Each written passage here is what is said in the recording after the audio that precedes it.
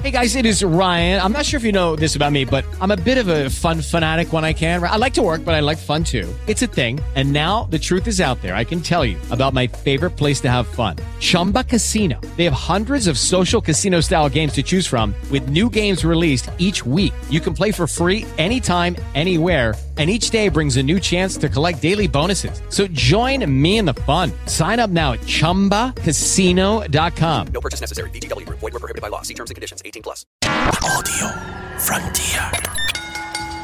Ladies and gentlemen, the following podcast is Wrestling Death and is scheduled for 1 hour. Yeah, we're coming now. Hello and welcome to another edition of Wrestling Daft the Marks. I'm John, producer of Wrestling Daft, and as usual I like to invite my fellow Marks along with me. Sitting across from me virtually is a man better than the list of stars Triple H has buried. It's Big Alex. Sitting very comfortably this week, I might add. How is that? Very comfortably.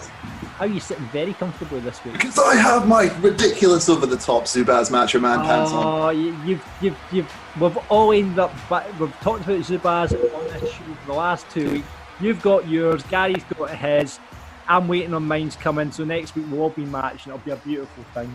We have to give Bronzello a shout out. It was him who did alert us to the updated 30% sale at WWE.com. Absolutely. So thanks very much to our Mark from last week, Bronzello, for letting us know so we can all look wonderful in our Zubaz. And you mentioned him there. Let's speak to a man who drops more names than Triple H drops water bottles. It's Gary Cassidy. Hello, how's it going? I actually thought Alex was saying that he felt very comfortable because it looks like he's sitting on Triple H's throne just now, with the photo behind him. We need to say it's a wee bit of a Triple H special. At the moment, we're on all recording on Zoom. We've all got a picture of Triple H behind us. Alex has went for the King of Kings entrance from WrestleMania. Oh, it would have been like 28, 29? Yeah, was it 30? You'll know it anyway. It's the one with Charlotte and Alexa and Sasha. Gary, you've obviously been a Mark for yourself, and you've actually met Triple H, and I've got a picture of you with Triple H. I was going to go for the one for either the Madison Square Garden return or for his ICW appearance, but then I thought, do you know what? I need to be a Mark for myself. Yeah. I need to use this photo as much as I can. So, absolutely. Put yourself over it, and I've just went for the traditional water spraying thing in the background. Talking of which, you know, we are actually we're in the midst of celebrating the 25th anniversary of Triple H in WWE. So we thought we'd take this moment to celebrate Triple H's career. Now, I've got a challenge for you guys, right? I just thought it'd be a bit of a laugh. The Triple H challenge, right? Can you do the water spray? I told you before the show to get a glass of water or a bottle of water by the side. So you've got to do the Triple H challenge, okay? So you've got to take a swig of water and then try and spray it like Triple H. Now, stand back from your laptop for this because this could go terribly wrong, okay? So, I don't know how well this is going to be seen with the backgrounds, though. You might have to turn the background off for a second. Right, okay, turn the background off, Alex. This is for our video viewers, of course, that you can see this on patreon.com/wrestlingdaft if you sign up. So I'm going to do you want me to go first and show you how it's done? Lead the way, John, lead the way. You've obviously been practicing. This is the first time, apart from in the shower when I've tried it in the shower, this is the first time I've tried it, right? Just imagine Motorhead, the game's playing in the background. Right, here we go. How was that? Oh, it was fine. I'm now covered in water. That's a man. Right, Alex. Triple H was hosting the show for a second. Right, Alex, you're up next. Oh, he's doing it over his head and everything. Decent. I forgot that my work computer is sitting right here, so I hope that my boss isn't listening to this podcast. Right, okay. Blame John. Right, Gary, stand back from your computer. Let's see yours.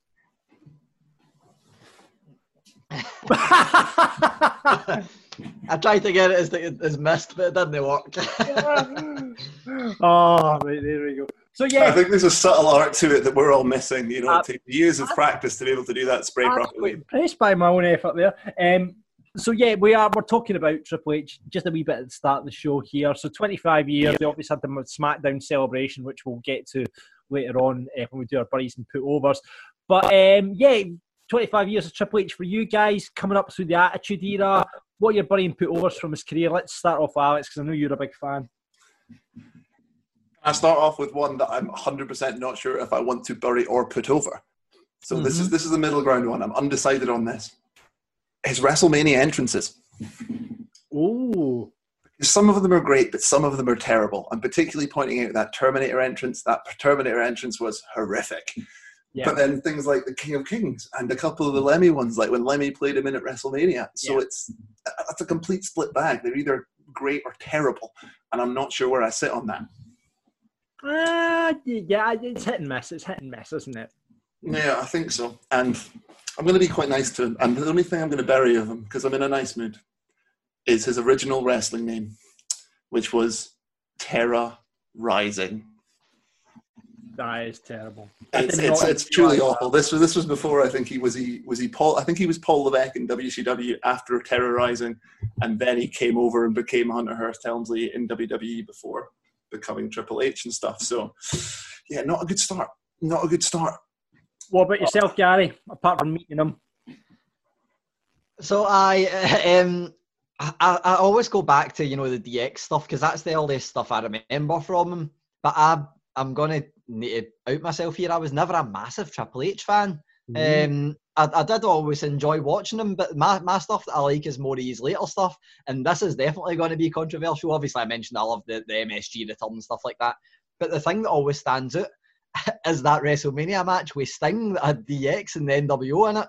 Like, it was just one of the moments that I was like, man, this is my childhood come like my adulthood, and no matter how bad it was, I still absolutely loved it. But my main highlight for him isn't actually any of his in-ring stuff. It's what he's doing now.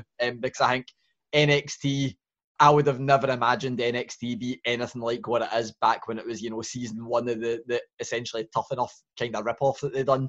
Yeah. So I think, my favourite thing is what he's doing now, which is probably not what a wrestler would want to hear, as me saying their corporate stuff is my favourite stuff they're doing, but it has to be. Yeah. No, I think Daddy H is definitely how we all look at him now. And I think as well, like there was maybe some shades of that through his career. If you look at his dedication to faction wrestling and stuff, it's something I've always appreciated for him as well, like Evolution DX. And you could even argue that things like Undisputed Era is obviously his version of the NWO and stuff like that, So yeah. And what anything from his career you would like to bury, mate? Not really, because the stuff that I hated is still good. Like, it still needed to be there. So the thing that I would probably go back to is the thing that I love. Actually, no, do you know what? I'll bury the Katie Vick thing. I need to bury the Katie Vick thing. But the one I was going to mention, that I was going to bury that I just can't, is the, taking Stephanie McMahon for test, because that was just an all-time segment. So I can't bury it. It was brilliant. Right. Fair enough. I think for me, my buddies, I would go Katie Vick, definitely. I think everybody would. My one, and I was going to put over the NXT stuff, but from an in-ring performer, I thought he's very underrated as an in-ring performer. I always think you never get, when people do the Mount Rushmore and all that, Triple H never even comes into conversation, but I think he's really underrated as an in-ring performer. Fair enough, he went over everyone. They pretty much wrestled. But from an in-ring performer, I've got to put the end of the era match at WrestleMania 28, when it was him versus Taker, but with Shawn Michaels as guest ref and that Hell in a Cell. I thought it was an unbelievable match, and the ending was incredible, with the three of them walking up the ramp. Thought that was great. The one thing I would bury from Triple H, from not being in the ring and now doing the role, what a job, like you say, he's done with NXT, Gary. I just feel he toes that company line. Obviously, Vince McMahon is his father-in-law, but you just feel he doesn't agree with a lot of what is coming out of Towers, and you just think, I think what I'm trying to say is, I think the WWE will be a lot better place when it eventually, inevitably, ends up in his hands. Well, that's the one thing that I've definitely noticed for like doing conference calls and stuff that he's on. You're right, obviously he does toe the company line. I think he kind of has to, because it's his job. But I think he's got that, the balance. You said that there's a lot of things he disagrees with. I think that's what makes him brilliant and what makes WWE no get too stale, particularly NXT, because a lot of things he says, you're like, oh yeah, he is just a fan, essentially. He's just a fan that ended up being a wrestler and then ended up being a company guy as well, but I definitely agree with that. one other thing I would need to put over, which is one I don't think many people might think of instantly. The last Saudi Arabia match where he was teaming with Shawn Michaels against Kane and Undertaker, because he was the one person that carried that match, and he had a ripped pectoral muscle as well. I agree. Okay, yeah, I'll give him that. They were all blown at their arse, and he managed to carry the match to the end and actually give it a finish. So, would you have had the job if he hadn't been married to Steph, though? There's a question for you. Anyway, let's carry on with the show as Alex shakes his head. It was meant to be a mystery and you ruined it. This week, we've got something a bit special this week because Gary has been out and about doing his journalistic thing, and he managed to score us an interview with the virtuosa Deonna Purrazzo, as I should say. So we'll be getting all down from her. Gary, what can we expect from our chat? A lot of honesty. It was brilliant. It's the kind of thing where, see if you interview somebody after they've either been released to a company, or if it's something that's kind of, starting on a negative tone, you're always a wee bit apprehensive as to how to approach it, and what they're going to say. Wasn't a problem at all with her. She was just honest. She gave her answers. Doesn't seem like she was too bothered about burning bridges. It seems like she knows what she wants to do going forward. So it was absolutely brilliant. It was a pleasure for me because I've been a massive fan of hers since before she went to WWE. So really, really good interview for me. Great. Well, we'll hear that interview a bit later on in the show. On Fantasy Booking Island today, we changed the rules up last week, so it's 1 versus 1 now with the other one judging. I had an absolute mare last week, so it basically means Alex is in charge of the book, and it's me against Gary, and he is wanting us to book what, Alex? I would like to hear how you would have Charlotte drop the NXT title. Looking forward to that, and hopefully I won't have an absolute shiter like I did last week. Where we're going to give you an extra minute this week, John, since you proved you couldn't get your idea. No, absolutely not. 2 minutes is fine with me. So we'll get on to that later on. Buddy and putting over stuff from the show this week, of course, and Gary will have all the other news from the business. But first, it's that point in the show. It's time to cut a promo. I have a lot of things I want to get off my chest. So he's coming down the ramp. He's got fire in his eyes. Has he got anger in his voice? Let's hand over the mic to Alex as he cuts this week's promo. So let's talk about Nia Jax. What the hell is going on here? No. Listen, Alex, can I just pause you there? I don't know if you heard Wrestling Daft from last week when Grado started ranting about unsafe wrestlers, and then basically that was... I have, and that's what's inspired this. Because, I've done a little bit of digging, right, on the back of what Grado said. I think the man, is, in this situation, he's definitely the one of us who's closest to the business. Uh-huh. So let's examine that. So go. Right, so they've been attempting to book her as this giant of the women's division, right? The example booking I'd use would always be Awesome Kong. It takes a degree of crush to do all these squash moves and power moves, and a degree of responsibility. A lot of people have been saying that she was maybe brought from NXT too fast, and that's why she was too green. But if you look back at her career, in NXT, there wasn't really any problems. There's no kind of incidents with her in NXT, and then she even got her big Mania moment with Bliss in that ridiculous bullying storyline. And then, ever since then, they've been kind of experimenting with this idea of turning her into a heel instead of a face. So the recklessness kind of started back with, there was the bit when she didn't catch Charlotte, she lead Asuka to the face. Then you had the big Becky face breaker moment. All these other ones since then, have they just been works? Have we just been getting worked? Do you know what I mean? Because at the end of the day, we're all like, oh, she's in this righteous position because she's a cousin with a rock. No one actually thinks she is proper heel heat. It's all just, I don't know, it's a feeling that you don't want to see her, which is just not what you want from a heel. So is this, again, WWE, for lack of a better word, fucking with us? Or is she just that bad? Well, that bad's probably a bit unfair. That unsafe, really, to be fair. And legitimately, could they just be trying to do something character-wise with this? And have we all worked ourselves up into a little tiff, and we're all talking about it, and it's giving her character a push, and she's getting over on Twitter, and she's getting beef for Ronda Rousey, and is it working? So are you cutting a promo against people that are cutting promos on IR? I don't know. I got very lost halfway through that, John. I'm not really too sure. So as wrestling fans, we all love a bit of merch, don't we? We all go on. Still waiting for my sweatpants. Yep, Alex has got his Zuba, Macho Man Zuba sweatpants on. I want my Wrestling Daft sweatpants, John. That's what I want. Well, listen, we need to get that in the merch show, and you're wearing your inner circle. I myself today, I'm sporting one of our Wrestling Daft t-shirts entitled I'm a Mark, which you can find at shop.spreadshirt.co.uk/Wrestling Daft. Not only will you find an I'm a Mark t-shirt, you'll also find lots of other catchphrases from the show up there, including I'ma take a bump for you, chips, cheese and doner meat, Margaret there's a fiend, and our new one, I'm a Wrestler Tay. Now, if you heard Wrestling Daft on Friday, I think there's a new design on its way entitled Alexa, Who is Graham Stevely? Please, if you've not heard the last episode of Wrestling Daft, go back and listen to it and it'll all make sense. As Grado faced his greatest opponent, forget Drew McIntyre, forget Red Lightning, he took on Alexa and lost. So, Alexa, the next third man.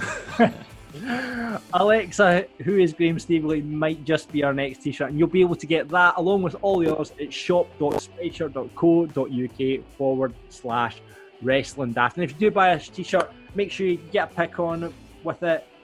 We'll put you up on our social media and stick you in the Hall of Fame. So that's shop.spreadshirt.co.uk/Wrestling Daft.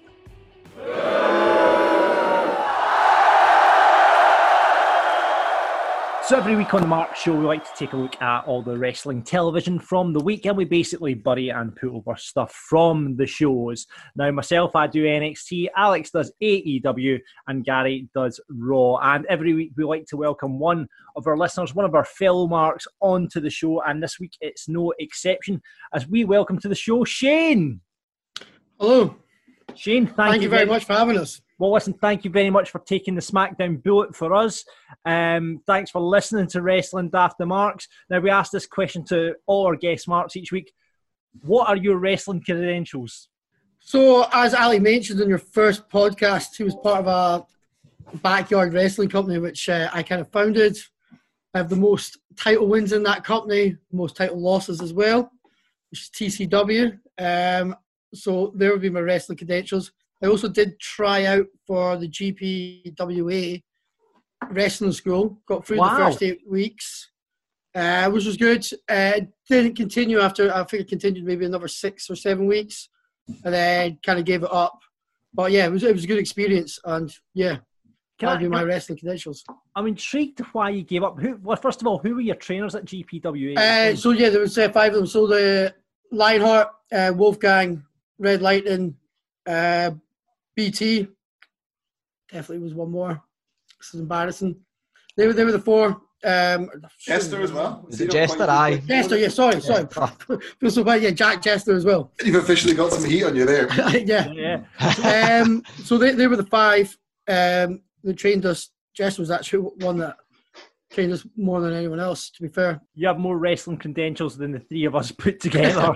You've actually been in the ring and taken a bump. None of us have done that. So well played to you, mate. So you've definitely got the wrestling credentials. And again, apologies for making you watch SmackDown, but we'll get to that in a minute. Let's kick off then, and feel free to chip in as well, Shane, with your views. Let's kick off with last week's AEW, Alex. Well, it was a very, very good show this week. Like a very, very good show. And I have very little to bury, so I'm going to get really, really, really picky. So first up, these naming conventions. What the hell is up with these naming conventions, right? I'm the first person in the world to love a little bit of alliteration. But first of all, we had the Murder Hawk Monster. Does the monster need to be there? And this week, we had Mr. Mayhem. I mean, I get it's maybe a reference to Dr. Death, Steve Williams, or whatever his name was, but yeah, no. And the fact that Tony Schiavone at one point used the term, he is just too much mayhem. Can someone please clarify to me what too much mayhem is and how Wardlow became that person? Surely anything over 0 is too much mayhem. And of all the people to give that gimmick to, a man that doesn't talk, like to me, mayhem, they should be like crazy. He's man, you seen him on a night out though? I haven't been watching enough of MJS's online vlogs then of his next week. Oh, he's crazy. Once he gets a couple of pints of more, he's life of the party, I'll tell you. Mayhem all the way. I'd imagine he takes more than a couple of pints as well. Like, he's a big boy. He's a big boy. Like Timmy Mallet on coke. It's always you with the drug references, John. See, that's what I was saying, mate. There's no smoke without fire. And right, I mean, I'm going to have to do it 2 weeks in a row, but I'm going to have to target a certain Mr. Christopher Irvin again for the second week in a row. For the flim flam, I mean, really, do we need TikTok dances in wrestling? Do we need it? No. I mean, what a flim flam is. I'm completely new to this. I think I'm beyond my years. What is a flim flam? Is it something that can be verbally? Please. Okay, so they did Please demonstrate, Alex, for the people that are watching this. Obviously, if you do want to watch this, you can do patreon.com/wrestling daft. But please, for now, Alex, demonstrate to Gary what the flim flam is. Do they just do little dancey bits? And then they just do like a 5-second dance, and then the next one did a 5-second dance. And yeah, it's... So was it Rab was saying a few weeks ago that you thought Jericho's been really classy in how he navigated this isolation? He's officially no longer classy with this isolation if he's joining in the TikTok craze of the current moment. So, well, yeah, I'm clutching at straws to find things to bury here. So obviously, over then. This is going to sound like a bit of an all-encompassing one, but I just want to put over the general production of the show, right? So that first 5 minutes was exactly how you want to start a wrestling show. So you had that really, really good Cody promo with him talking through all the contenders in the tournament, made the tournament feel really special. I think, yeah, they've had to rush this tournament out of nowhere, but it was the right choice, and they've made some compelling TV with it. And then you just cut into that, just Jericho and Shivani on the commentary desk, and then all just the promo packages that just fired up to that leading up to the first match.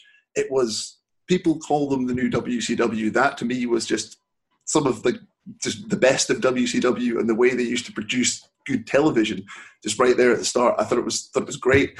And even if you look at the way they've been doing a lot of the camera angles, they've been, how to put it, making the use of the space that they've got, and they've been not making it feel like it's an empty arena. And I think you've got to really take your hat off to them. And yeah, that was just fantastic. I had noticed that they brought the entranceway right up to the front of the ring over the last couple of weeks, which I thought was actually a very, very smart idea. I mean, they were able to do that, which I thought, Well, I think what they've done is they've went and hired it just looks like, because if you notice, there's AstroTurf there. I think they've just went and hired like a 5-a-side football pitch or an indoor sports arena, and it's somewhere. It's as far as I believe, it's Jacksonville. We've got a mini AstroTurf training surface that they've hired at an indoor training surface. So I don't know if the ramp thing was forced or if it was a decision they made, but it's good. Yeah, I think they've done a fantastic job with maintaining good quality taped TV during all of this, and not really losing a step from the missing a crowd. Like, the only time I've really missed it was for, say, the Matt Hardy debut. Could have really used it, and that Moxley Hager main event a couple of weeks ago, which just kind of died without a crowd. But yeah, they've been doing a fantastic job of capitalizing on that and making the product feel different and good because of it. Yeah. And then what's your other put over, mate? Well, someone we've been missing far too much from the AEW recently. We had a beautiful little video package update from Mr. Maxwell Jacobs Friedman on his injury, on his wee problem with his pinky, and that he couldn't come and entertain all his fans. And yeah, it was just beautifully on point, really, wasn't it? It's just classic MJF, and I'm glad they've started kind of getting him back in with the vlogs and stuff as well, as he's missed. Yeah, absolutely. I mean, I think MJF is one of the best promos in the business right now, and just as a pure, utter heel, hateful guy, he's just brilliant. He's just fantastic, isn't he? And it was a terrific show. And they also did sneak in a couple of cheeky wee highlights of their BTE 200 match between Mac and Nick they did last week as well, just to kind of give themselves a little bit more self-promotion. But who doesn't want to see a super kick with tacks on the shoe? And what was match of the night, mate? I really liked Cassidy versus Havoc, because I'm just a huge fucking mark for Orange Cassidy. Yeah. He's just so good in the ring. They're doing so much with him. He's just got such a unique offense, and we got a nice little splits from Penelope Ford. So what more could you want, really? Yeah, fair enough. Cool. Thanks for that, Alex. Move on to NXT. I wasn't drunk when I watched it this week, actually. I was sober, and my Wi-Fi dropped out, so I didn't actually see the main event this week either, because I was watching it last night. So I've come well prepared as ever, boys. Listen, just going over at NXT, I thought it was a decent enough show. They're very focused, obviously, on the Cruiserweight tournament at the moment. So there was like 3 matches from that on the show, which was okay. It was all right. It was what it was. Before you start, can we ban you from putting over anything to do with Akira Tozawa's theme tune? Yes, you can. You can do that because Tozawa wasn't on the show. It wasn't on the show. So it was fine. It was all good. But there was some interesting parts. I'll start off on the buddies as well as you did. Right now, I've got big issues with this, and it's probably not a buddy just now, but in weeks to come, it might be. Is it me, or is this Spud thing just seem like a work to you? Now, on NXT, they actually... It would have been a biddy for me already, man. I hate it. Yeah. On NXT, they actually showed the video that he posted. Obviously, it's emotional. When he was released, he posted this emotional video up. Now, they went and showed that on NXT. Now, for me, that spells that it is going to be a work, and that, he didn't win his match, right? But I've got a funny feeling he's going to come back and win the next two and then go on and win the Cruiserweight belt. And listen, I want to see the guy keep work because he's just actually going on to the put-overs just quickly. Seeing him in the ring just reminds how good a in-ring performer he actually is. But, they played the package of this emotional speech and then went into the match and they were really playing it and really hamming it up. So I've just got a bad feeling it's a work. And if it is a work, I think it's completely and utterly insensitive. Do you think it was a work before he did the video? Or do you think he did the video and then they've gone, oh, wait a second, look how much traction this is getting. Yeah. Let's use this. That's exactly what it is, Shane. That is exactly what it is. Now, I'll be really disappointed it is. So I'm going to bury that because... if they do, they should have done that. Listen, if they did see that video, like you say, Shane, and we thought, this guy can really go, they shouldn't have then used that on television. They should have just they shouldn't have played off that. Now, I've seen why they play off that for obviously money reasons, but you should have just went, quiet word with you, Spud, listen, you're going to keep your job, and we'll do it that way, not play off it, because there's so many other people out there that have lost their job. So, yeah, I'm kind of prematurely burying that, I think. Let's go to somebody else I'm going to bury. Jake Atlas. Right, now this guy's obviously a clearly great in-ring performer. Man, his finisher, that cartwheel DDT, oof, that is good. That is tremendous. But, my God, wallpaper promo. It was just like, here's a wrestler by numbers cutting a promo. Like, the good thing was, again, is I'm kind of switching between buddies and put-overs, is they had lots of little packages through it, which I feel was a lost thing in wrestling today. They were building characters on the Cruiserweight company saying, right, this is what this guy's been doing, this is what this has been doing, this is character building. They had that throughout the show, which I really liked, but my God, they shouldn't even bother with him. It was just like wrestling by numbers. It was just so wallpaper. I don't know who wrote it for him or if he's done it himself, but it was awful. And let's just, flip-flop it as well. Let's just bury right now the Gargano, Candice LeRae dinner scene. Why do all the women in NXT have to dye their hair when they go face heel? I've written that down. I've written that down. Like, is she trying to parody heel because they have a thing? I don't. It's like how to turn heel in NXT. Dye your hair and wear black. There is how to turn heel in NXT. But I thought it was just. I didn't like it at all. I see what they were trying to do with it, but I just don't think. Did you not quite like the cup on the table though? Just like just mounted in the middle of the table like a centerpiece. Yeah, I like that. That was the only good bit from the segment. It didn't work for me. But let's go over it. I've done a couple of the put-overs. Like I say, Drake's in-ring work was tremendous. The promo stuff I thought will really help the card. And I think there's another diamond in that women's division. When I saw it was Mia Kim versus Jessie Kamea. Now, I believe she's been developmental for a wee while. Big girl, great look, and looked really, really comfortable in the ring. I think she'll do well. She looks really, really good. So that was my put-overs and buddies, and I'll go match tonight. Do you know what? I think, well, obviously I missed the main event, but I think if I'd seen it, it would probably be match tonight, but as I didn't, I'm going to go for the women's tag at the start. Right, well, that's from NXT. Let's go to Shane for SmackDown. So the two picking over, I'm picking over the SmackDown. It was a good show to begin with. I thought it was good pace for a good while. Two picking over, I'm going to pick one over and then I'll do what I'm picking down and then go back to picking over. So I'm going to pick over the Drew and Baron Corbin match. It wasn't the best match ever, but it was good pace. It was quite exciting. Some good moves. And then obviously at the end, we seen Cesaro and Nakamura interfere, grab Daniel Bryan, and Baron Corbin won, and then at the end of it, hit him over the head, and we've seen the three of them standing tall. Thought it was a good match in general, so that's why I'm putting that over. Just it was kind of exciting. The whole pace of SmackDown I thought was quite good up until the last half. Do you think they're going to try and build another Baron Corbin mid-card stable and try and remove? I hope not. That was one thing I was slightly worried about at the end. When there was the three of them sitting over, there was Baron Corbin, Cesaro, and Nakamura standing over him after he hit him over the head. I was slightly worried they were going to go down that route, but I'm hoping it was just the fact that there was three heels standing over him. Because not putting it over because of that. What's that? Zayn's not working at the moment, isn't he? So we haven't seen Zayn in a while. So maybe they're just using Baron temporarily and just recycling the storylines, maybe? I hope not. I hope it was just a case of the three heels standing over him. Fingers crossed.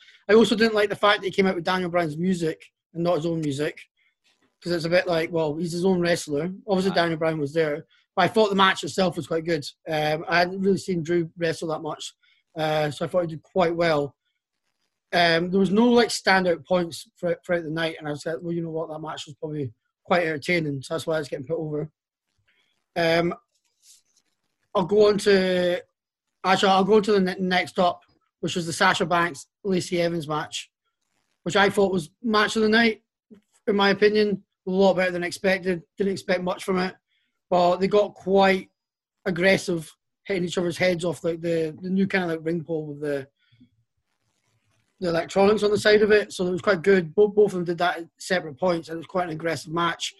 And the reason I thought it was a good match as well, because people moan about everything being predictable. So if you go into this match before the match, you think, yeah, Sasha Banks is going to win this.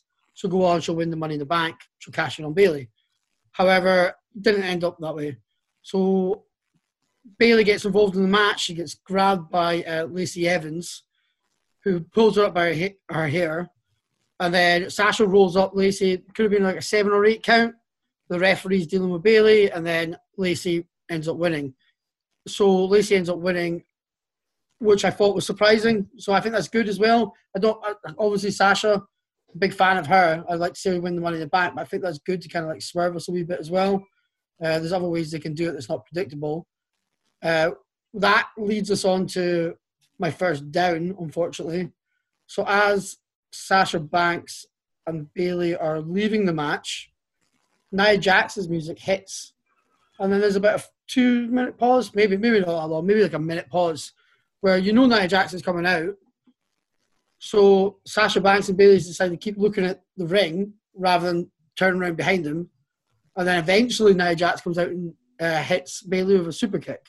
It just looked awful, and like you knew that she was coming, so why not be like waiting for her? Why be staring at the ring? For me, I thought that was absolutely terrible. She just does great things, doesn't Nia? Just great, isn't she? Sorry, did I say Nia Jax? Sorry, not Nia Jax. I repeat it. Sorry, Tamina. Apologies, Tamina. Sorry. I get them confused. I see why you got them confused. I apologise. It's because I was talking about Nia Jax earlier on when I was right. Sorry, Tamina. Tamina super kicks and not Nia Jax. But for me, it was just so obvious that like her music hits and there's a good pause before she comes out, and then Bayley looks, and then they realise, oh, she's not there. So then they both look back at the ring, and yeah, it was pretty awful. It was pretty awkward, to be fair. And then obviously the super kick happened. If it happened quite smoothly, it would have been good, I thought.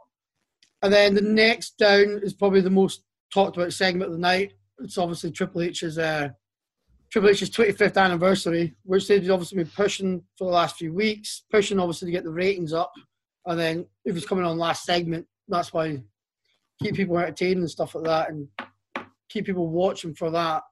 But they didn't do the usual thing. Triple H came out. I thought it was quite good. He came out, went to grab his bottle of water, had his bottle of water, then a guy came and grabbed it off him before he could do his like spit up. Got in the ring, barely spoke, 2 words maybe, and Shawn Michaels comes out. They have a usual chat, but rather than showing Triple H's good moments, they show those bad moments, all his losses at WrestleMania, all the kind of when DX, like all the offcuts of like DX when they fucked up on their promos and stuff like that. That was okay, not bad. And then out comes Vincent Kennedy McMahon, and yeah, it was just a bit awkward. didn't really know what he was talking about for a bit. Couple of inside jokes. Brought up, obviously, the Katie Vicks thing, which I didn't think they were going to bring up. Told Triple H he loved him, which is a little bit cringy. And then told Shawn he loved him as well, which I thought was really cringy. And then, yeah, it was just really weird, and I didn't think it went in tone with the rest of the night. There was no kind of building up to that, and it was a bit of a lackluster end. They had that segment at any other point, I wouldn't have minded it. But if they're going to roast Triple H, do it well. And then Vince McMahon left. They shut off all the lights in the arena. And then there was a few jokes from Triple H and Shawn Michaels about how he's kicking them out. And then that's how SmackDown ended. I just thought it didn't go with the tone of the rest of the night. And I thought the rest of the night up until that point was quite good. Oh, really? Wow. And you were saying match night's probably the Sasha match, was it? Yeah, for me, I think all the matches were all right. Like, I feel like just in this kind of age, people can be quite critical. And I thought, you know what, they actually did a good job. I enjoyed it. Thanks for that, Shane. And thanks for doing SmackDown. Let's move on to Raw with Gary. Hi. So as always, I'm going to start with the biddies. I like to get the rubbish stuff out the way first and then move on to the stuff I enjoyed. One thing that I absolutely hate in wrestling, for a start, it's when they announce a match and then don't have the match. It's also when they book themselves into a corner and can they book themselves back out of that corner, and they done that really badly last night. They announced the only match that was announced. They hadn't announced much for Raw. They'd announced the contract signing. That was it. And they announced a match between Shayna Baszler, Nia Jax and Asuka, which was obviously the triple threat between the three people on the Raw side of the Money in the Bank. So straight away I'm thinking, who's going to be producing this? How are they going to get out and making anybody look weak? Well, what they done was they had Asuka come to the ring. Obviously the match is going to start, but there's no referee in the ring. And then they had all three women come out to the ring. I'll give them all due. All three women weren't in the ring at one time, but there wasn't a referee there anyway to start the match if they were on the ring at one time. And they ended up a kind of weird segment where they kind of brawled. Nia Jax threw a ladder over for the ring onto the other two outside the ring, and it was just bad. I was on Twitter. I'm always kind of on Twitter looking through everything as I'm watching Raw and SmackDown, and everybody's gone, how did Nia Jax win that match? Because they just hadn't cottoned on that there wasn't a referee. They'd also, it wasn't the most enthralling thing. They'd like me, stop paying attention, just look back up and thought Nia Jax won a random match that lasted 2 seconds.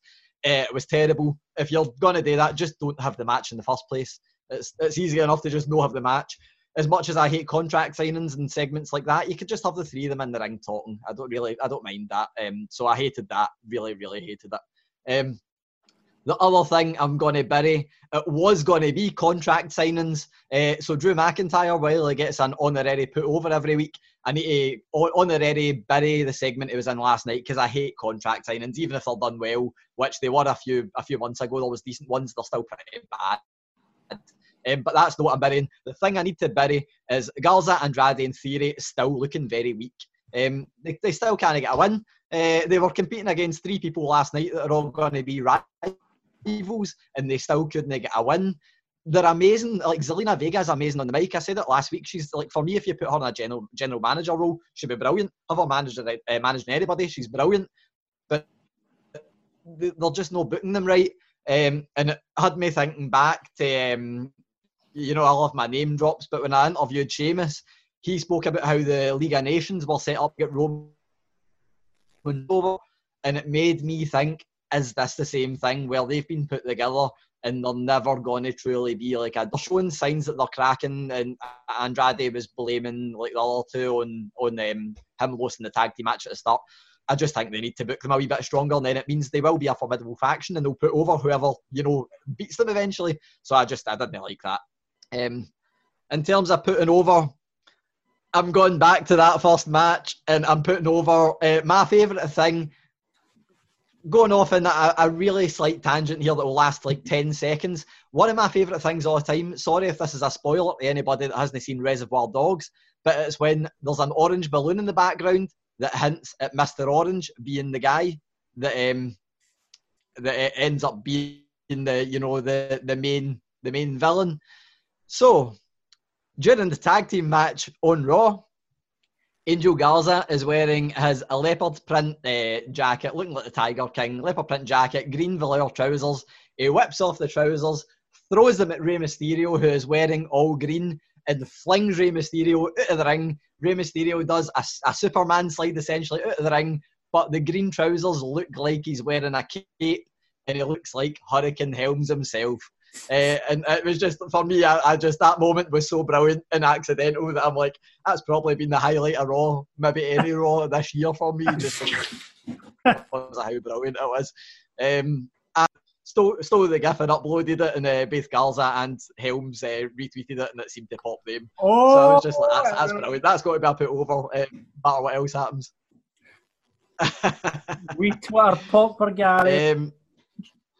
I'll put myself over for being good at Twitter as well. But speaking of people that are good at things, the other thing that I was going to put over, flawless segue, the other thing I was going to put over, just regarding people being brilliant at things, was Samoa Joe being back on commentary. I mentioned it last week that Jerry Lawler, I wasn't feeling it. Samoa Joe is brilliant. It just brings everything. It brings legitimacy, brings credibility. He can talk. We know that for his promos. He's brilliant at talking. While it's disappointing not being able to see him in the ring, but he's injured, so you can't really excuse that. But having him on commentary is the next best thing for me. But another wee additional put over that I need to say, the way WWE have built Apollo Crews as a star from being essentially out the picture over the last few weeks. He had that match with Aleister Black, and then for that, they've just kind of transformed him, and they done Mel last night for him in the space of 3 hours and being in a few segments. They done more in that space of time than they have in his entire career at making me invested in the character. So definitely that's another wee additional put over. Yeah, is it going to be, do you think it's just a wee bump for him, though, or do you think this could be a long-term thing for Paul? Well, I think, I don't know if you have seen what happened after Raw, but essentially he got pulled for the Money in the Bank match, which, without giving the game away, it was already recorded, so it is definitely a storyline injury, which I think isn't bad, because I would much rather they done this with him, and then he had like proper, sympathy for the audience, and then he's got like a forward into an Andrade feud where there actually is something to do with it. Unlike, Andrade, Humberto Carrillo, they kind of tried this and it didn't work. I think this is much better than him being in the Money in the Bank match. Oh, cool, we had an alright wee showing, and then we forget about him. I think this is a good way to actually build the character. And I'm invested. I think he's brilliant in the ring. He was only ever missing being a good character, and I think this might add that wee bit of character work to him. Yeah. Can I address the elephant in the room, Gary? Go for it. A certain wrestler returned and looked very, very strong on his return. A certain ex-WWE champion. Am I the only one who's slightly concerned that he might be Drew's next opponent? No, you actually you beat me to that. I deliberately didn't mention him, and he's probably going to laugh at me, because for me, it was match of the night. I've said this a few times. I would much rather a short match that gets to the point and does everything it's meant to do than a long classic hunters and near falls, all that stuff. John didn't mention him. I need to mention Akira Tozawa, because he is absolutely brilliant at selling. He sold everything for Jinder Mahal perfectly, and it's an annoying one for me, because while I would love to see Tozawa get more offense in during these Raw matches, he is then brilliant at building people. Jinder Mahal, I thought, looked amazing when he came back, and I really do hope that he is Drew McIntyre's next challenger. I just hope he doesn't win the title. But I don't like he could be the last minute. He could be Apollo Crews' replacement for Money in the Bank, win the title, then cash it on Drew that night. He could already. I don't want Jinder Mahal to be like challenging Drew for the title, only because I feel like it makes his title reign pointless. You should be challenging top people. Like, maybe on a Raw and do an open challenge him, but if you want Drew to be a serious contender, you shouldn't be having pay-per-views against Jinder Mahal or people of that caliber, in my opinion. Like a pre-set up storyline. I think because there's a story there, that's my main thing. I'm sorry, that does not draw. Drew versus Jinder does not draw. Agreed. And then Drew will be called a failure. Should be top-tier people, no? Yeah, I agree. I actually don't have a major issue with it, though, because I don't think there's enough credible heels apart from Rollins in Raw just now to go against AJ's dead. Well, yeah, that's the issue, for is like, but that doesn't mean you just go to mediocre. Bring someone in, build them up properly. Apollo Crews. I just don't see Jinder being like. For me, I think it'll ruin his title reign. Okay, well, we'll agree to disagree on that one, Shane. But listen, thank you so much for coming on and being No problem. Thank you very much for having us. It's been great to have you on, mate. Really, really good. And thank you. We expect to maybe you can pick up your GPWA training. We'll see you in the ring sometime. Perhaps, maybe. Thank you very much for having us. Keep up the good work. Thank you very much. And remember, if you want to get your buddy put-overs for Rab and Grady on the flagship show, you can do that. It's dead easy. Just head to our Twitter at Wrestling Daft. You'll get us on Insta at Wrestling Daft Podcast. Just Wrestling Daft on Facebook, and you can give us your buddy and put-overs till your heart's content. With the Lucky Land Slots, you can get lucky just about anywhere. This is your captain speaking. We've got clear runway and the weather's fine, but we're just going to circle up here a while and get lucky. No, nothing like that. It's just these cash prizes add up quick. So I suggest you sit back, keep your tray table upright, and start getting lucky. Play for free at LuckyLandSlots.com. Are you feeling lucky? No purchase necessary. Void where prohibited by law. 18 plus terms and conditions apply. See website for details. I'm afraid I've got some bad news. Bad news. Bad news.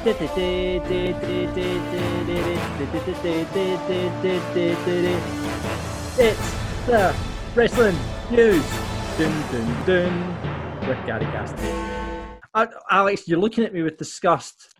I was going to be silent until you did the Big Ben noise at the end. It's a new edition. You know what? So, wrestling news. What is going on, Gary? Hunters, I follows on for the releases, essentially. The release news is rolling on another week. Obviously, everybody's wondering where people are going to end up. The Revival. I don't think it's any secret that they are probably chomping at the bit to go elsewhere after a recent WWE run, and it looks like AEW might be the location. Being the elite, it's kind of been teased for a while, all this FTR stuff. The Young Bucks have been saying it for a long time. They've been teasing a match with the Revival ever since they were in WWE, but it seems like the FTR obviously is now a trademark that the Revival have got. It's now the Revolt they're called, essentially, but that FTR showed up in an episode of Being the Elite. We know how this normally turns out. It's the Matt Hardy thing people are going, is it a work and it's a swerve? With this, you'd probably have to imagine that it's not. Revival, you'd have to think, are probably a pretty good fit for AEW. I would think they would make a good addition to their roster. The weird, interesting thing is the Revival. It is kind of almost or pretty much all but confirmed that they don't have a non-compete clause. So they could essentially turn up at any point in AEW. Obviously, AEW right now are working off a recorded schedule. As far as people know, they've not been there. So it seems like it could be as early as Double or Nothing, which obviously isn't going ahead with a live taping. Or it could even be a wee bit before that. But, that would seem like the logical place to have them. Who knows? Would be good to see them there. But I think they're the kind of tag team that could go a few places first. I don't think they need to go AEW immediately, but people would probably more if they didn't. So it'd be good to see them there with the Young Bucks, get that match out the way and maybe see where we go for there. Can we quickly highlight how ridiculous the Revival's new names are and that they both sound like they're working in a slightly different industry? Aye. And apparently the Revolt is already a tag team's name out there that the Revival have known for many years, so they've got a wee bit of heat with that. Well, they're kind of limited because they need to keep their FTR, really, don't they? They need something with something beginning with R. Only so many words that they're beginning with R that you can use. So I quite like Revolt as well because it obviously plays into them not wanting to be a part of WWE for the last couple of years and revolting from it. So it kind of makes sense. It's just a shame that somebody else had took the name first. Let's think better names for them beginning with the word R. Well, I mean, there's things like the Renaissance, but now that would just make me think of the Vaudevillains, you know what I mean? It's not really in character, is it? Ridiculous, Rhubarb. The Rhubarb, I think I'd just stick with that. John's suggestion. The Rhubarb. The Rhubarb is the new name for the Revival. And the stuff that they had pitched that they now have a T-shirt of that was WWE's latest idea for them was red and yellow. So there you go. Rhubarb and custard. It's the Rhubarb now.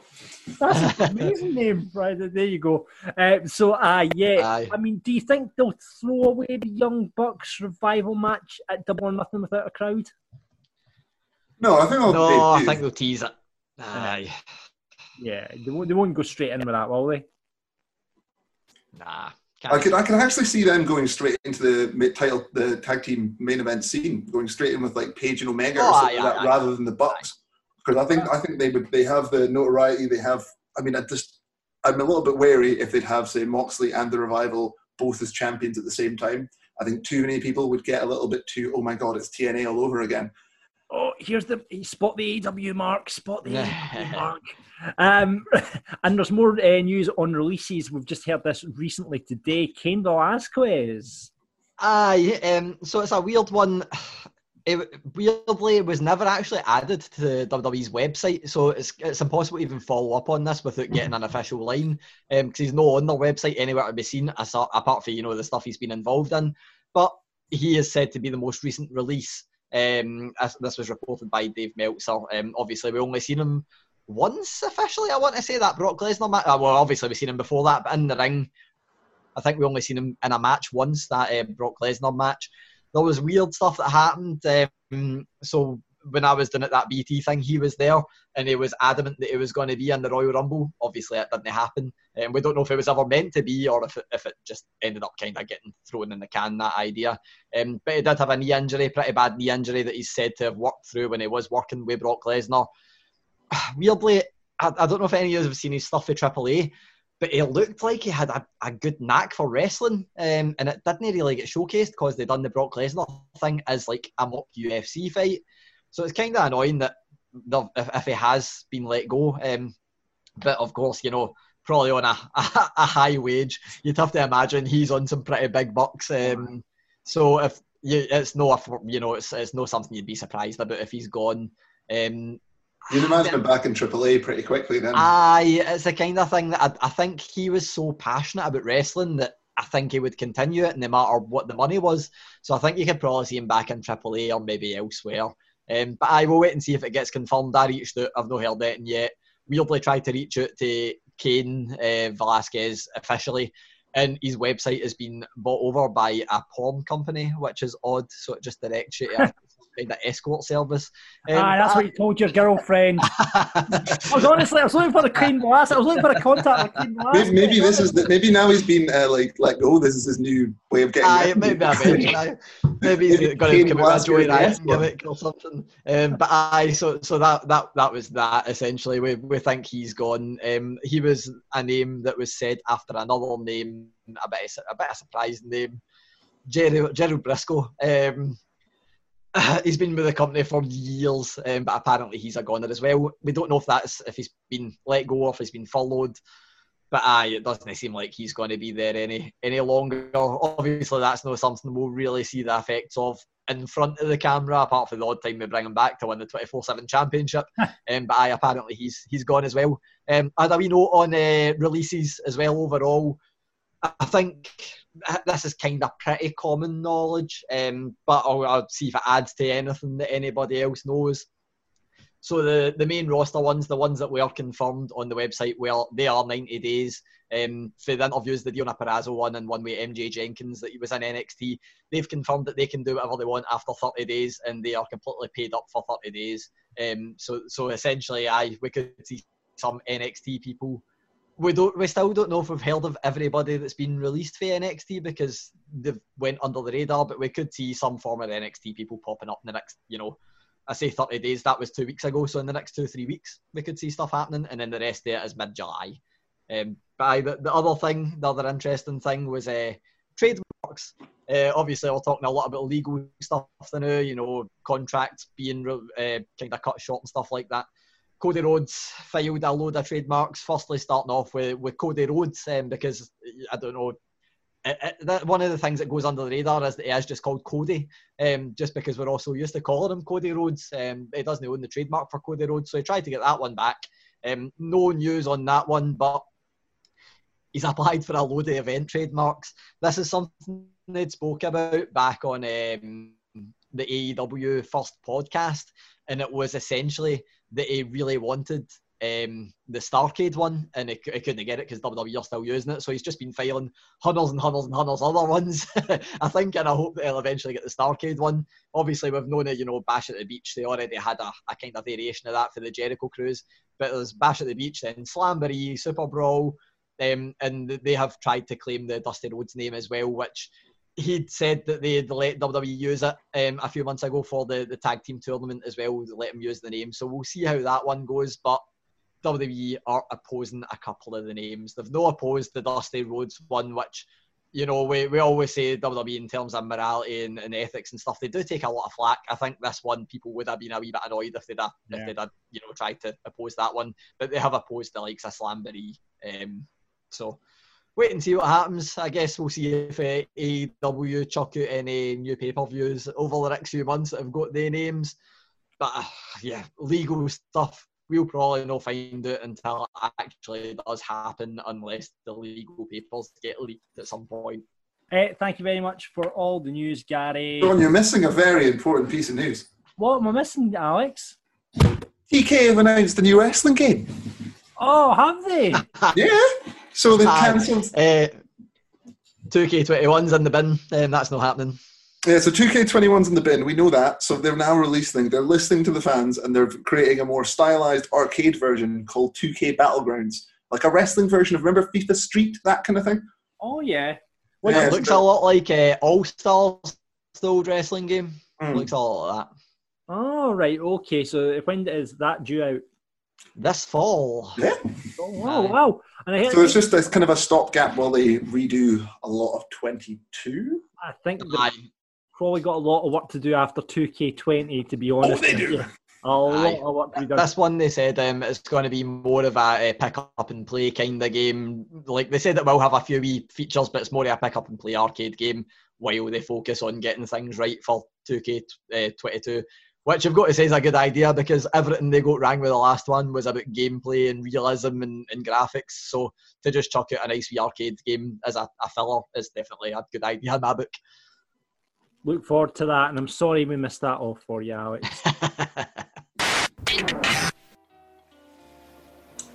So welcome to this week's Fantasy Booking Island. As always, we have our marks segregated on two lovely isolated islands, making sure we're keeping up with that social distancing. I will be their incorruptible judge, presiding over these two very honourable marks as they give us their attempted booking at Charlotte dropping the NXT title. Now, I'm going to make one last executive decision here, and that is that John has to go first, since he failed so miserably last week. Right, okay. So how many minutes have you said you wanted to? We were going to do 2 minutes in the clock for this, and you want to put up to 3, don't you? I'm going to give you 3. Aim for 2, and I'll push you at 3. Listen, I don't need 3 minutes. I'll be done in 2. Don't you worry about that. Okay, so fair enough. In that case, John gets 2 minutes. No. Joke necessary there. After my disaster last week, I don't know what Somebody clip that audio.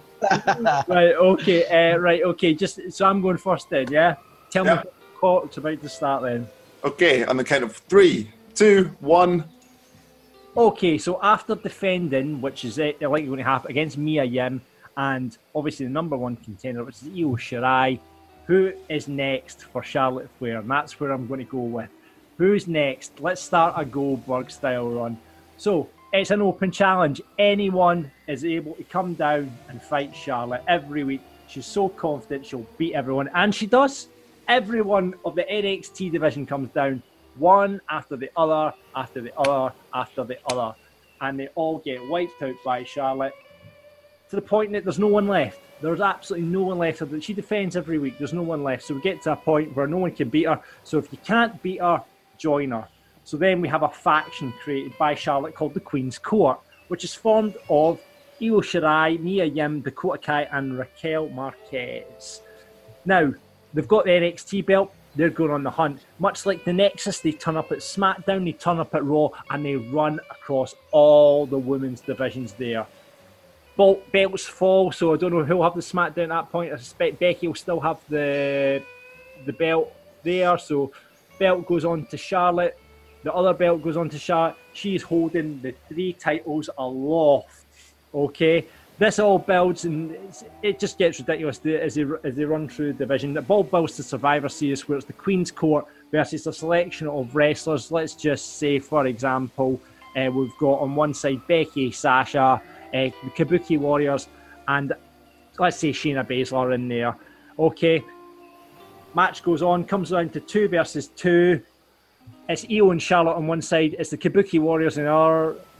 The heel turn happens. In the background, in the meantime, but I meant to add that Io's been kind of fucking things up. She's been dropping, she's getting the blame for the team losing tag teams, triple threats. Io, boom, and Charlotte versus the Kabuki Warriors comes down to Survivor Series. Charlotte gets a turn on Io, does the turn on Charlotte. The 3 Japanese girls go over and then they form a faction called the Yakuza and they hunt down Charlotte's belts. And at the end of it, both Io, Asuka, and Kairi Sane all have the gold. That's me.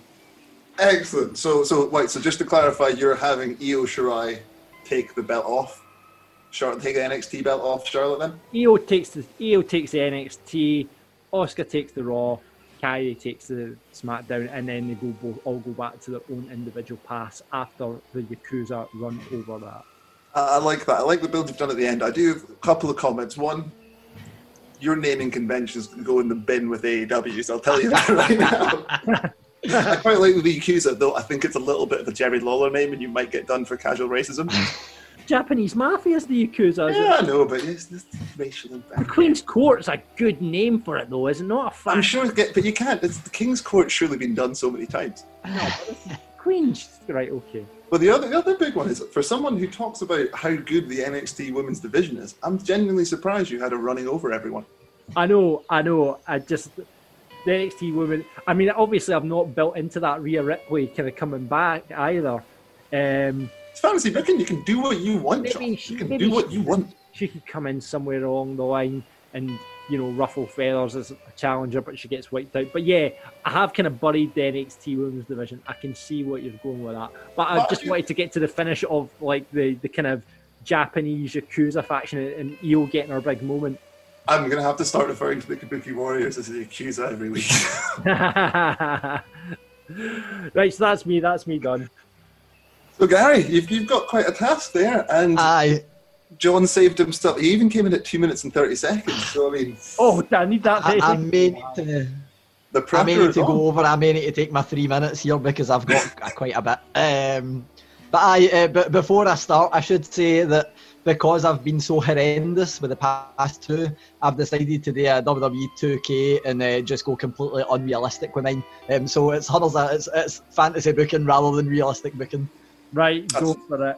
3, 2, 1. So I've got right now. Obviously, I've got Charlotte against Mia Yim. I've got her doing the John Cena thing going forward for a bit. Well, she has really good matches with people, except as a bit of a heel and wins by nefarious tactics. But she defeats Mia Yim. William Regal comes out on NXT and says, "Charlotte, since you came to NXT and took the main prize, I think there should be a second prize for the women. But rather than having a title belt, we're going to actually have a second women's Money in the Bank briefcase just solely for NXT. And because, Charlotte, you have fallen to the Money in the Bank before, maybe that's what you're trying to escape when you came to NXT."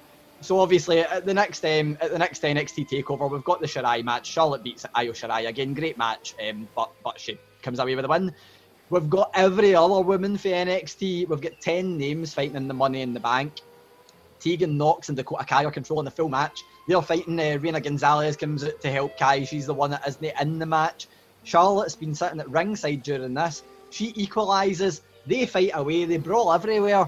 And they actually end up brawling back in the zone where all the electricity is. So we get a complete blackout in the arena. We don't find out who wins the Money in the Bank briefcase because when the lights come up, it's just a confused referee there. The women aren't even there anymore. So we end up going forward with this Charlotte, doing a kind of, she's essentially done a face turn to help Tegan Nox. So we go with Charlotte and Nox against Kai and Dakota Kai and Reina Gonzalez. They get their match. Charlotte turns on Nox during the match and ends up siding with Dakota Kai and Reina Gonzalez. She defeats everybody there is to defeat, everybody that's in NXT now. And who turns up but Tessa Blanchard, who has left Impact Wrestling. We get a lengthy feud with that. We end up with the first ever NXT Hell in a Cell match after essentially Charlotte's been using those two to win. You need those two at the window, so those two are away, and we've got the Hell in a Cell match with Ric Flair on one side. You've got Tully Blanchard, another who's came over for AEW. No idea why he has, but he has anyway. Charlotte wins, and she's like, right, there's no more challengers. So Rhea Ripley comes back, and she says, I've still got beef with you. You beat me, but it was a one-off match. I've still to get my rematch. So we get a rematch. She's going to bring the belt back to NXT properly, bring it back to the people. We get a couple of weeks of build where the Iconics keep saying to Rhea Ripley, you could use us for this feud. We could have your back for this, and you could make sure you beat Charlotte. No, I need to do it on my own. So we have the match at a takeover a couple of, in the future.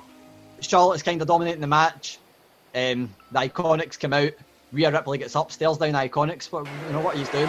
From behind smashes over a chair. Oh no, I went over. Man, right. I'll disqualify myself because I think I need to give you away the ending. Toni Storm appears, smashes Rhea Ripley in the back with a chair. It looks like she's going to team with Charlotte, but instead the Iconics take out Charlotte. Those two get booted by the referee. And what happens, the music hits and the Money in the Bank winner comes out, and it's Shotzi Blackheart in her tank. She pins Charlotte, and it ends up like poetic justice, like what happened 2 years ago with Charlotte, where the Iconics have cost her to the Money in the Bank winner. Actually, I spoke quicker. No, I thought that was very well thought. You are trying to also make an Australian Yakuza. John, what's an Australian mafia called? What are you calling your faction, Gary? Grill and the Barbie. Just on the Barbie. Sheila's. No, I hadn't thought of that much.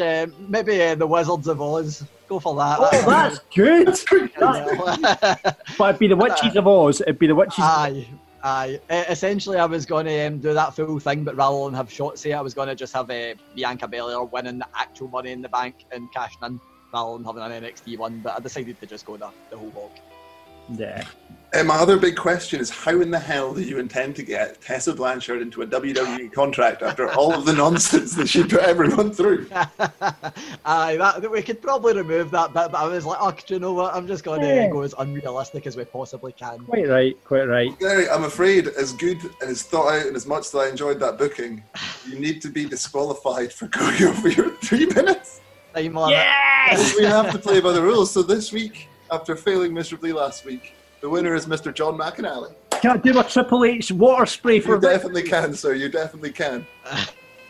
That's not to put John's... Actually, yeah, that made me sound like I did...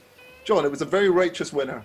Very righteous Thank winner. you. I'm glad Gary got himself disqualified. Does that mean I have the book next? I have the book next week, and it's you against Gary then, Alex? Well, you get to pick. Yeah, that's how it is. You can... Right, okay. I've got the book next week. Thanks very much, Gary. It was a solid job, but there can only be one winner. Woo! So, no 10 count this week, but instead we bring to you a big interview, which our friend and fellow Mark Gary Cassidy was able to get this week. One of the WWE's release stars here on Wrestling Daft. It's the virtuosa Deonna Purrazzo. How did you get on with her, Gary? I am brilliant. So it was one of those things. I'm just going to reach out and see if she's up for a wee chat. It seemed like it was a bit of a surprise that she got let go for WWE, but as you'll hear, it was not a surprise to her. She was very honest, very open, very candid. Quite happy to tell me what she wants to do next, and opened up about, there was a lot of rumours that she and Chelsea Green were going to be a tag team on Raw. She told me why that didn't happen. She kind of also went into where she would like to go next. There was a bit of an obvious name that people will probably be able to guess before they hear it anyway. But I know she was brilliant, very very candid, very open, and all you can ask for an interview in terms of she would answer every question I gave her. So hopefully people enjoy it. Hopefully it's something that will give them a wee bit of insight into what happens when somebody gets released as well for WWE, and hopefully we'll see her in a certain company soon. So here she is. Everyone else will probably know her from her NXT days and, a little bit here and there in WWE, but I actually first get introduced to the person I'm about to talk to through the Taz show, where she was a special correspondent for independent wrestling. which was great.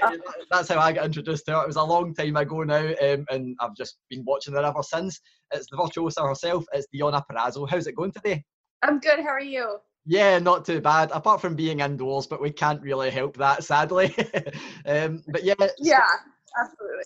Yeah, a few things we need to get out of the way first before we get into some of the more fun stuff. It would be remiss of me not to ask these questions, sadly. But I say sadly, you were released from WWE this week.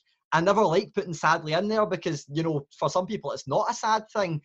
For you, how did it come about? Did it come out straight out of the blue? Is it a sad thing for you, or is it an opportunity, or how do you feel about it? I wouldn't say it was a sad thing because I kind of knew in my heart that I would get a call last week. And it's not something I think that I didn't expect because I was unhappy for the last 6 or so months with what I was doing in NXT. And I let office people know that. We had conversations where I said, if nothing's going to happen for me, I'd just rather be let go. Yeah. So I think overall I must have been afraid to just ask straight up to be released. But once they fired me, it was kind of like, okay, this is what I wanted. Like, I wasn't ever scared of that. So exciting times is more what I'm looking forward to than being sad. Yeah, the only thing for me that I found strange about it, obviously it was like you were on TV a lot, but the one thing I found really strange was that, you know, everyone else got announced as being released, but yourself and a few of the other NXT talents, it kind of flew under the radar. And it was like you just got moved from one section to a website to another, which was a bit, I don't know, that was a bit disappointing for me. Was it the same for you, or was it just didn't matter? I didn't know if they were going to release NXT people.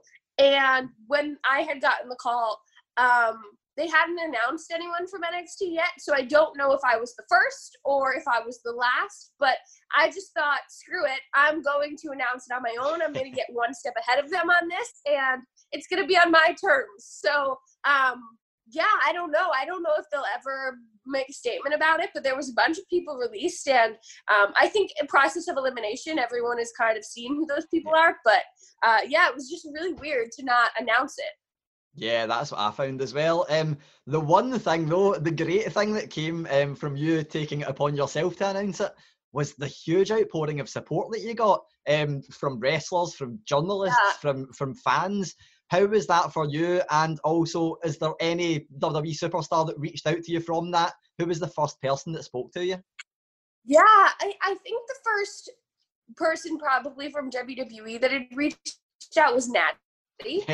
And just from over the last year, and I was traveling a little bit with Raw, and since, you know, everything's been happening at the PC, like that's someone I've just kind of gained a relationship with over the last maybe 3 or 4 months, and it was really thoughtful of her to reach out. But like Bailey reached out, Nia reached out, like a bunch of people that I worked with and got to know on a somewhat personal level, which I thought they didn't have to do considering people they work with every day were fired. So I thought it was just really sweet.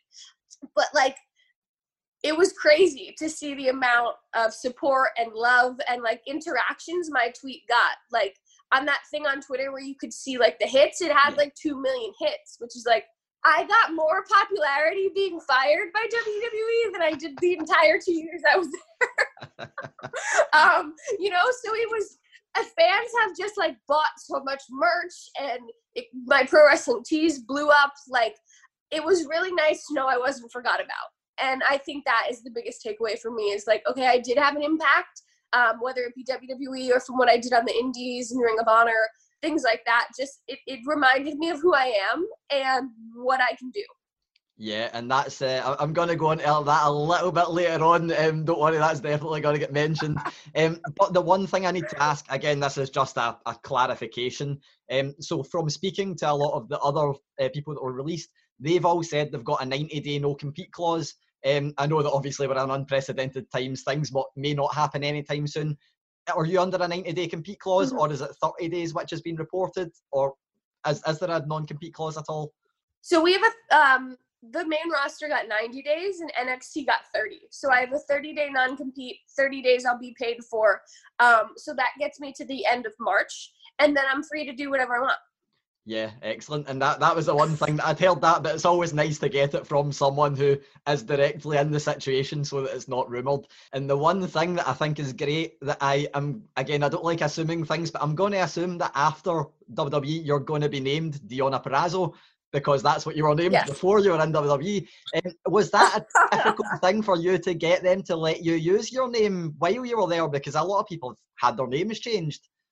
Yeah, it wasn't too difficult. I had only got asked once before the Mae Young when I was first hired, so back in 2018, to send a list of potential names. And I didn't until they were like, you didn't do this and you need to do it. And then I sent them a list of potential last names. And I said, my name is Deonna, and you'll never have another Deonna. So if I can't keep my last name, here's last names that I'd like. And I just never heard anything back, and it was never another conversation. So Deonna Purrazzo is my birth name, so I get to keep that forever. Man, that's great news. That's the one thing I'm going, I don't want to assume that, but I'm pretty certain she'll still be Deonna Purrazzo because she was before she was in WWE. But yeah, that's the thing that I think a lot of people in WWE were familiar with you before you were officially signed, because you'd done so much in terms of, you know, you were most recently on Raw facing Nia Jax. You'd already faced her in NXT 6 years ago before you were signed. But my favourite thing that you ever done in WWE before you got signed, because I've loved everything else, was the La Luchadora stuff. Where we were on SmackDown. How was that, and how was it working with people like Mickie James and Becky Lynch? Yeah, it was really funny, and I feel like the theme of my career is like last minute I get these crazy opportunities, and I'm not ready for them, and they just happen. So I was in Puerto Rico, and John Cohn had texted me, who is a referee, but also is in talent relations, and was like, hey, could you give me a call when you have a chance? I have a really cool opportunity. So I called him, and it was like, if you're interested, we'll fly you to Raw on Monday. And I was like, it's Saturday, and I'm not even in the country. Like, luckily I was home in time. I flew to Raw, and then it was just like, this is real. And at the same time, Carmella was doing a lot with James Ellsworth, so the possibility of like, hey, I could skip NXT as a whole if I really impress right now and just be on SmackDown in some capacity was real. Yeah, and that actually leads on perfectly to the next thing I was going to ask, where we've spoken about everyone you've worked with. Is there anyone that you didn't get to work with that you're now like, oh, that's quite annoying, I really wish I'd got to do something with them? Yeah, Natty, of course, hands down, is like my dream match. That is like realistic. And then I worked with Bayley once in NXT, but I'd love to actually, as a part of the roster, get to do that and showcase myself a little bit more. And then same with Sasha Banks. Those are three people that I admire and I think are amazing wrestlers, and I would really love, if one day that was possible, to work with them. Yeah, that was, I'd obviously love to see those matches, but there was one little annoyance for me as well, and it's the fact that we didn't get to see a lot of VXT.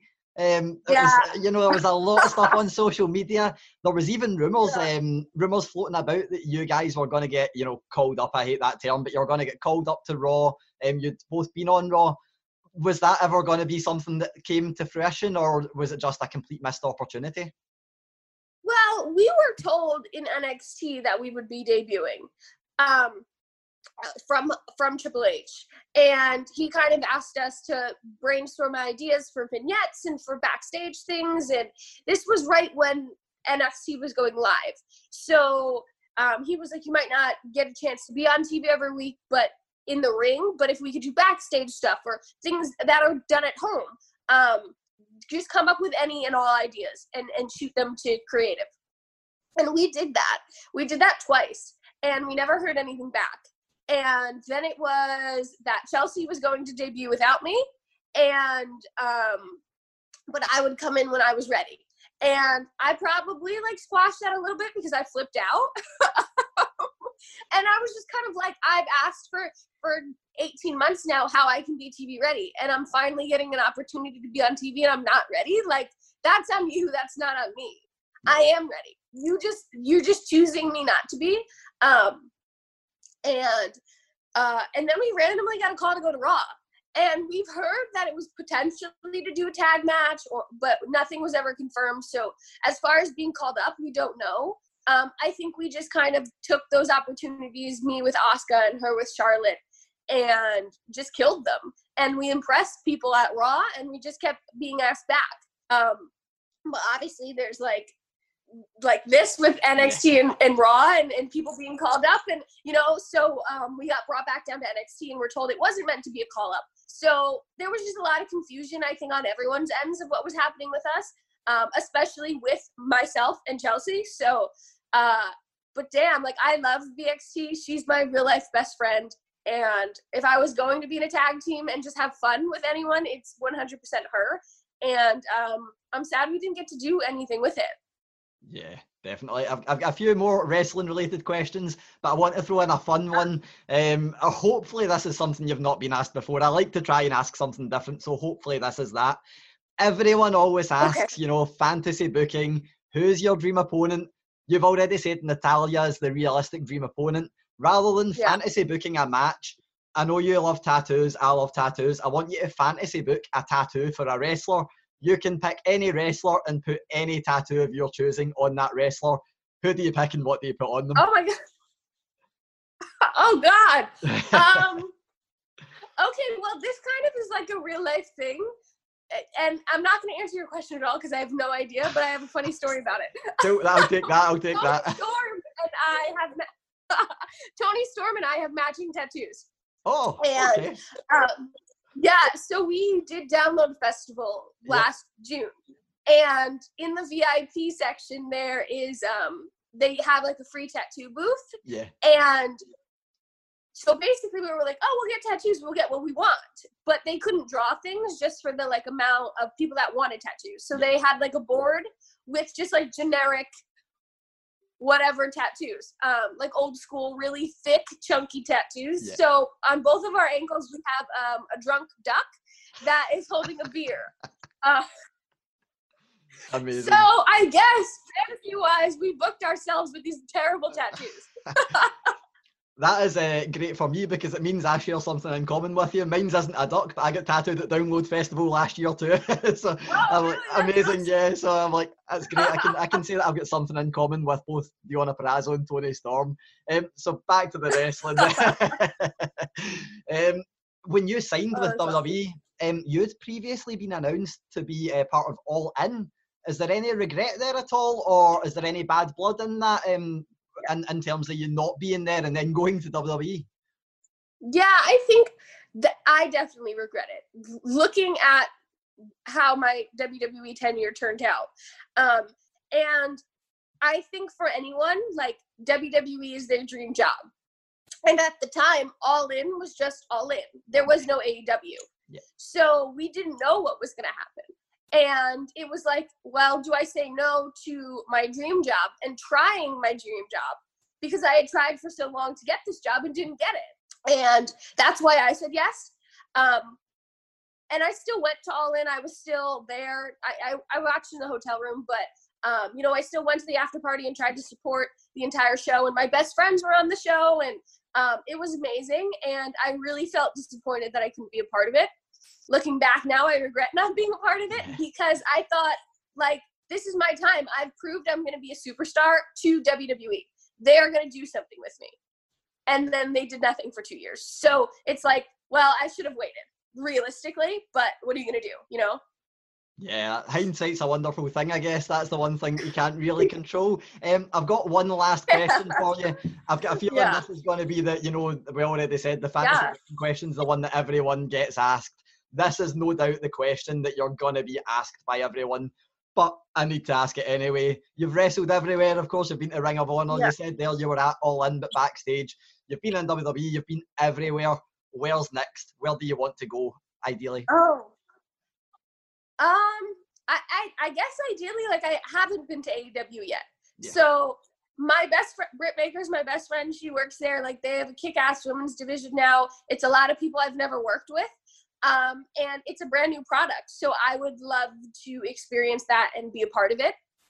That being said, if that's not an option, Impact has an amazing women's division right now. Tessa Blanchard's done some really cool things.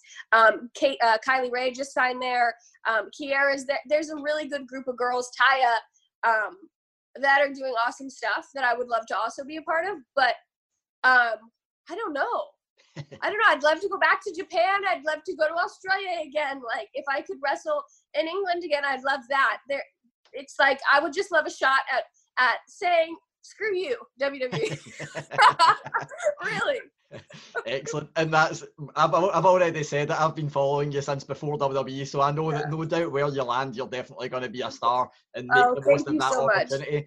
No, thank you. Thank you so much for talking to me. It's been an absolute pleasure for me, obviously. And, while we're stuck indoors, what better for me to do than talk to Deonna Purrazzo? So thank you so much.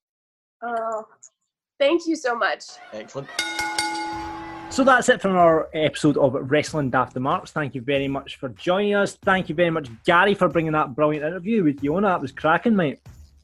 Thank you. Hopefully people enjoyed it as much as I did, because, well, actually, I don't care if they did, because I enjoyed it anyway. So if people enjoy it, it's a bonus. But if no, I got to have fun.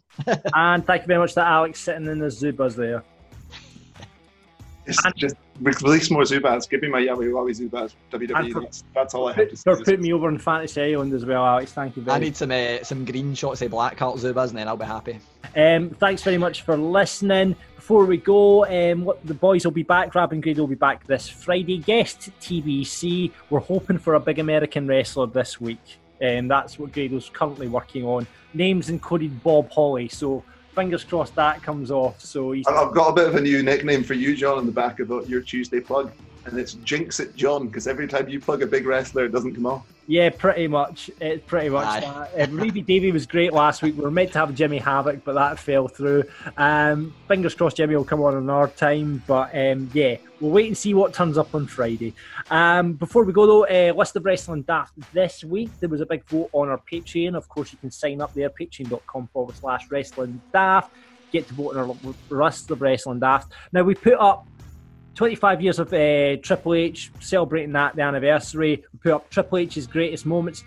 And it's also another anniversary this week. It's 20 years since David Arquette won the WCW Championship. So we also thought we'd put up there this week the worst people to have a title on them. And it looks rather negatively that's going to win. So Rabbi Grado will be talking about that on the podcast this week. Alex, I'll come to you first. Who do you think the worst person to have a title on them is? Got to be Hulk Hogan because of all that creative control. It's a total cop-out, though. That's a total cop-out. Controversial. Gary, what's for you? Well, I actually thought that Alex was going to go for somebody else, because I interpreted it as not being a world title. I thought it was going to be Gronk. Because that's just the worst decision. As long as it doesn't need to be a world title, it's Gronk. But I'm refusing to listen to anybody that says Jinder Mahal, because he was a good champion. Don't care what anybody says. No, I agree with you. I totally agree with you. So yeah, Gronk, that's a good shout actually. So yeah, if you want to get your suggestions in for the list of Wrestling Daft and worst title holders, you can do that on our Twitter at Wrestling Daft, on Instagram Wrestling Daft Podcast, and it's just Wrestling Daft on Facebook. Boys, thank you very much for being marks, and we'll be marking out at the same time next week. Audio Frontier.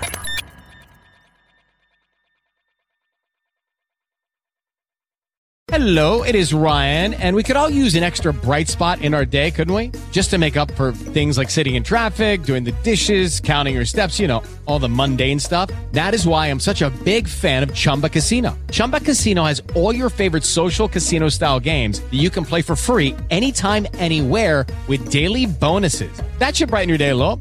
Actually, a lot. So sign up now at ChumbaCasino.com. That's ChumbaCasino.com. No purchase necessary. VGW Group. Void where prohibited by law. See terms and conditions. 18+.